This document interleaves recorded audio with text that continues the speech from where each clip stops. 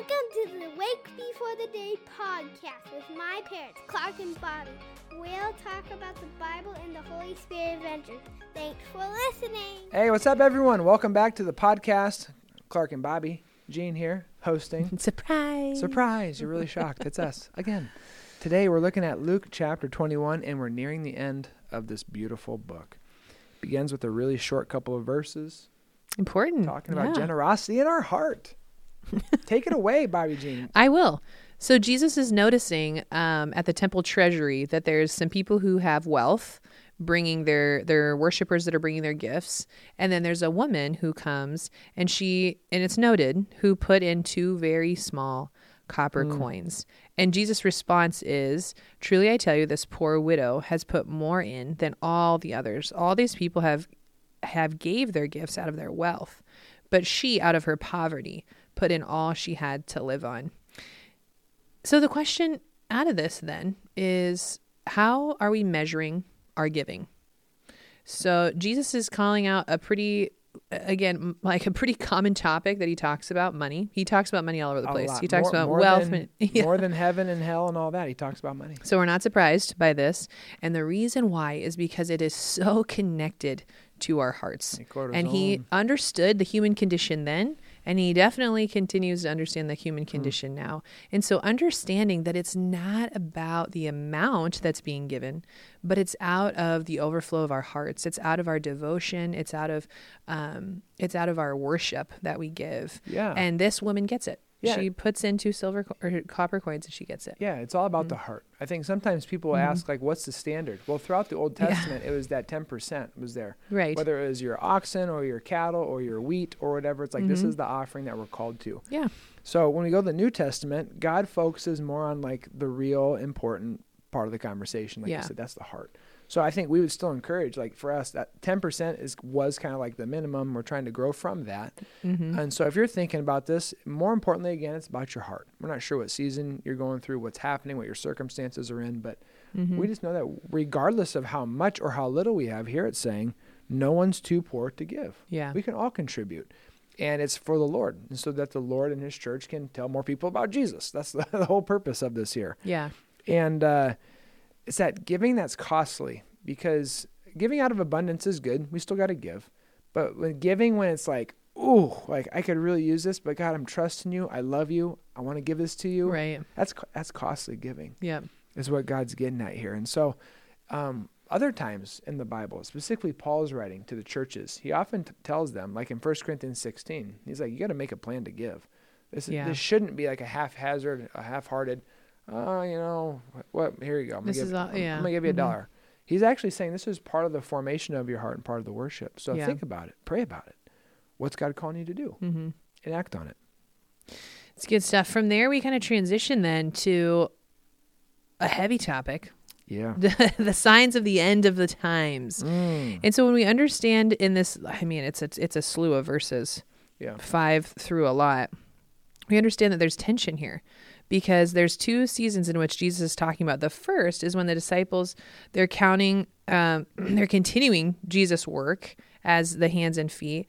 And then the next is the world to come. Yeah. And then we still have Jesus' second coming. Yes. Did I say that all right? Yeah. The first is like, hey, Jesus is like, I'm leaving. So people are going to want to kill you and all this. So keep doing what I'm telling you to do today. And then I'm going to come back and judge everybody. Because really every day is going to seem like the end of all time, and that's what happens. Like, go read the book of Acts if you don't think. Absolutely. It's intense. Like if you look at verse 7, this is like a timeline that's often brought up. And the question is, when is this going to happen? Yeah. And the Bible makes it really clear. We don't know. God's not going to tell us. So let's move on from that question and more focus on what do we take away from this passage. Yes. At times, for us as Americans right now, we take for granted our freedom so much. And it's not always going to be here. I know that might shock you and surprise you. But if you look at what the United States has had for like the last century or more, is beautiful. It's a beautiful gift from God. And other people have had similar freedoms throughout history, Yeah. regardless of how they decide to use their freedom. Sure. My point is, empires and nations rise Yeah. and they fall. Mm-hmm. And so you just go through the Old Testament. You got Egypt, you got Assyria, Babylon, Persia, Greece, Rome. Then you fast forward a bunch of years, you got the Ottoman Empire, USSR, China, the United States. And not Right. one of those have I listed as eternal, Right. or is it lasting forever? There was a beginning Mm-hmm. to its like transcendence, and then there was a decline and an end. Mm-hmm. And so really what you have to really think about is, what's my view of God and what's my treatment of him like Mm-hmm. on Sundays and day to day, and what he's calling us to, because That's the only eternal kingdom. yeah, it's the eternal kingdom Yeah. that doesn't matter if it's Monday or Sunday. It doesn't matter if Yeah. we have power or all of our power is taken from us and we are being completely oppressed. Mm-hmm. All these things have happened in the scriptures. There have been times Israel's in charge and times they were not. And Yeah. the church is being persecuted, etc. But what Jesus is getting at here is, as this transition does happen towards the end times, Sure. there's going to be a roller coaster of events, and it's going to be ups and downs, and it is going to be painful. Right. And so look at verse 12. He says, but before all these things happen. Right. This is going to happen. So he's saying something. He's like, now let me backtrack, because even before this stuff happens, he's like, people are going to be thrown into prison, not for being an American, not for being affiliated to a political party. He said, you're going to be thrown to prison because of your allegiance to Jesus. Mm-hmm. That's what he's saying. And so this is already happening in other parts of the world. Yeah. Not necessarily happening for us here yet. I'm not sure if and when that will come. But if you look at verse 13, he sees, look at the opportunity. Say, and you will bear testimony to me. Yeah. It's an opportunity, not a woe is me. I'm so sad that this is happening. I think about Bonhoeffer. I think about all these people throughout church history that were Right. martyred.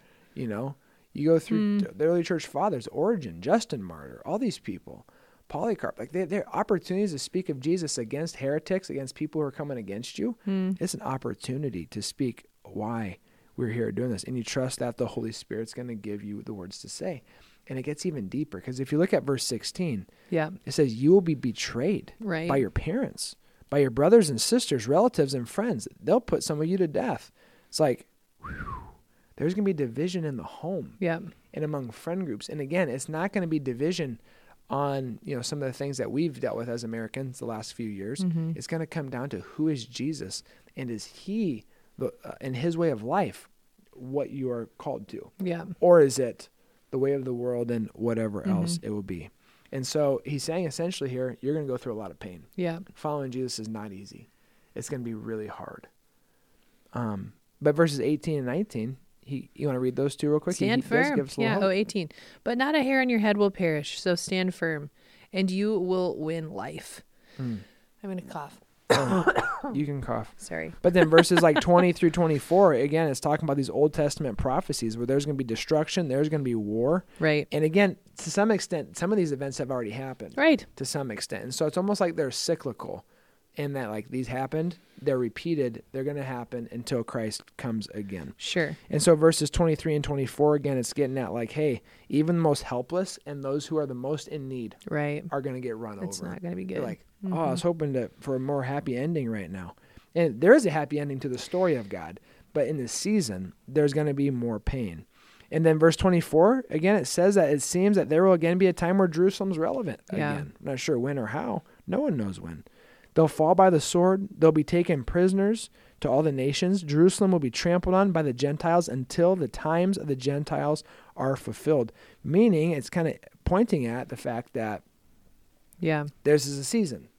Yep. And the time of the world will come to an end, and the time of the Lord and the church will also Right. happen. So like Romans 11, I alluded to this maybe 2 podcasts ago, I think, on Luke 19. But if you read Romans 11, it talks about really God's people and God himself and the body of Christ. Sure. And it talks about how there are different people groups that are engrafted to this. So specifically with Israel and the Jews, reading Romans 11, it's like there's not a replacement theology that now the church is like the Israel. Because you read Romans 11, it seems like here's God as this tree trunk, and you have Israel, and then these other group, the Gentiles, the church, us, that are engrafted into belonging to Christ. Yeah. You're still separate entities, but Christ is the one that provides the belonging. Christ is the one that allows us to be united.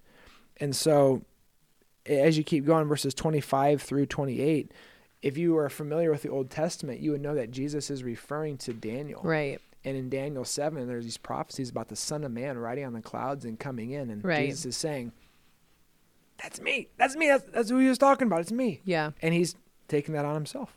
I think my takeaway as someone who didn't go to seminary and someone who doesn't know like a lot of even just the language stuff that you bring to the table is even just reading through, because Luke, we know that now, we're almost to the completion of the book, is so descriptive, and he's so his writing is so full, and the pictures are so vivid that he gives us. And so through all of these things, through this entire last 20 verses that we just read, is that it kind of actually helps me, it reminds me of Colossians, where Colossians talks about like the cosmic level of sovereignty that God has, and supremacy. And so we've said this before, I think in the Gospel of Mark, but how when God's coming for reconciliation, when he's coming for his people, then there is going to be pain between people and people. Because there's people that belong and there's people that don't. And so all of creation falls under this authority and sovereignty of God. So that's why before you read the Son of Man, but then before that you read about how there's signs in the sun and the moon and the stars. Before that, you just read about how there's pain within the nations. Before that, we read about how there's pain within family. Because all of these things, just like how there was a bunch of prophetic things that were fulfilled in Jesus, all of these things will be fulfilled in Jesus when he comes again. Yeah. And so really my takeaway in all of it is like, wow, that's a lot to hold on to. That's a lot of stuff that might be really difficult to hold on to. And in Christ, he can hold it. Yeah. We can hold it in him. Absolutely. And so that's what the good news is, like you're saying, they bear witness to his name. Like so even now when we think about like hard things that are happening, we can hold that because of Christ. And so the hope is then, right, that people, as they see and experience these hard things and they see the quote unquote signs that are happening, that will be their turning. That will be their turning and repenting back to the Lord, right? So that his table can be full and his house can be full. Because how it ends, it does end somewhat on a high note. Verses 32 and 33, people have debated this. Truly, I tell you, this generation will certainly not pass away until all these things have happened. Heaven and earth will pass away, but my words will never pass away. What is Jesus talking about? When is this going to happen? Has it already happened? Is it going to happen in the disciples' time? Maybe it happened when the destruction, the fall of the temple around 70 AD. Right. There's even prophecies, and actually, no, not prophecies, historical writings talking about the sky turning red and some of these things that maybe have happened. But we know that Christ has not come back for the judgment yet, so don't worry. Inhale, exhale. We're going to be okay. You haven't missed Jesus' return. And he's called us to follow him. So as I read how this is going to end, Jesus says, be careful or your hearts are going to be weighed down with all this stuff. And so what you have to remember right now is that all the craziness that we're seeing in the world, whether it's like the end times or not, has been determined by the Lord and spoken about in Scripture. So God is advancing his plan. There's nothing that's happening where God goes, that surprised me. That's not a thing. Yeah. God's advancing his plan. And two, Jesus pointing back to Daniel wants to remind us that God's in control. God's in control. Yeah. We are in this mess because humanity chose it. Humanity as a whole said, we can do this better without you, God. And God said, that breaks my heart. Okay, I'm still going to come back to save you, but it's not going to go well. And so if God's advancing his plan and he's in control, you know what that means for us? We can have peace in our heart. Yeah. And it's going to be all right. I don't know what's going to happen the next couple years. Who knows what's going to happen next election season? It's all right. We're going to be okay because we know who God is and what he's up to. But he actually invites us to actively participate in what he's doing. Right. We don't just get to sit at home and do nothing. Just like a couple chapters ago, we did the parable of the 10 minas, where he said, well done, good and faithful servant, because everything I've given you, you've multiplied it. God's given you skills and resources and influence to tell people about Jesus, to pray that God would bring heaven to earth through you and through your family, through your network. And so we're just saying, all right, God, things are going to get crazy, but we're buckling in. We're along for the ride. God's doing his thing, and it's going to be all right. It is. You guys, thanks so much for joining us. Lots of heavy stuff, and it's only going to get heavier as you continue to march toward the end of chapter 22, 23, and then 24, the resurrection of Jesus in the book of Luke. So thanks for joining us. We'll be with you tomorrow again. God bless you. God bless you. The Lord bless you and keep you. Don't make his face shine on you and be gracious to you. The Lord turn his face towards you and give him his peace. Have a great day.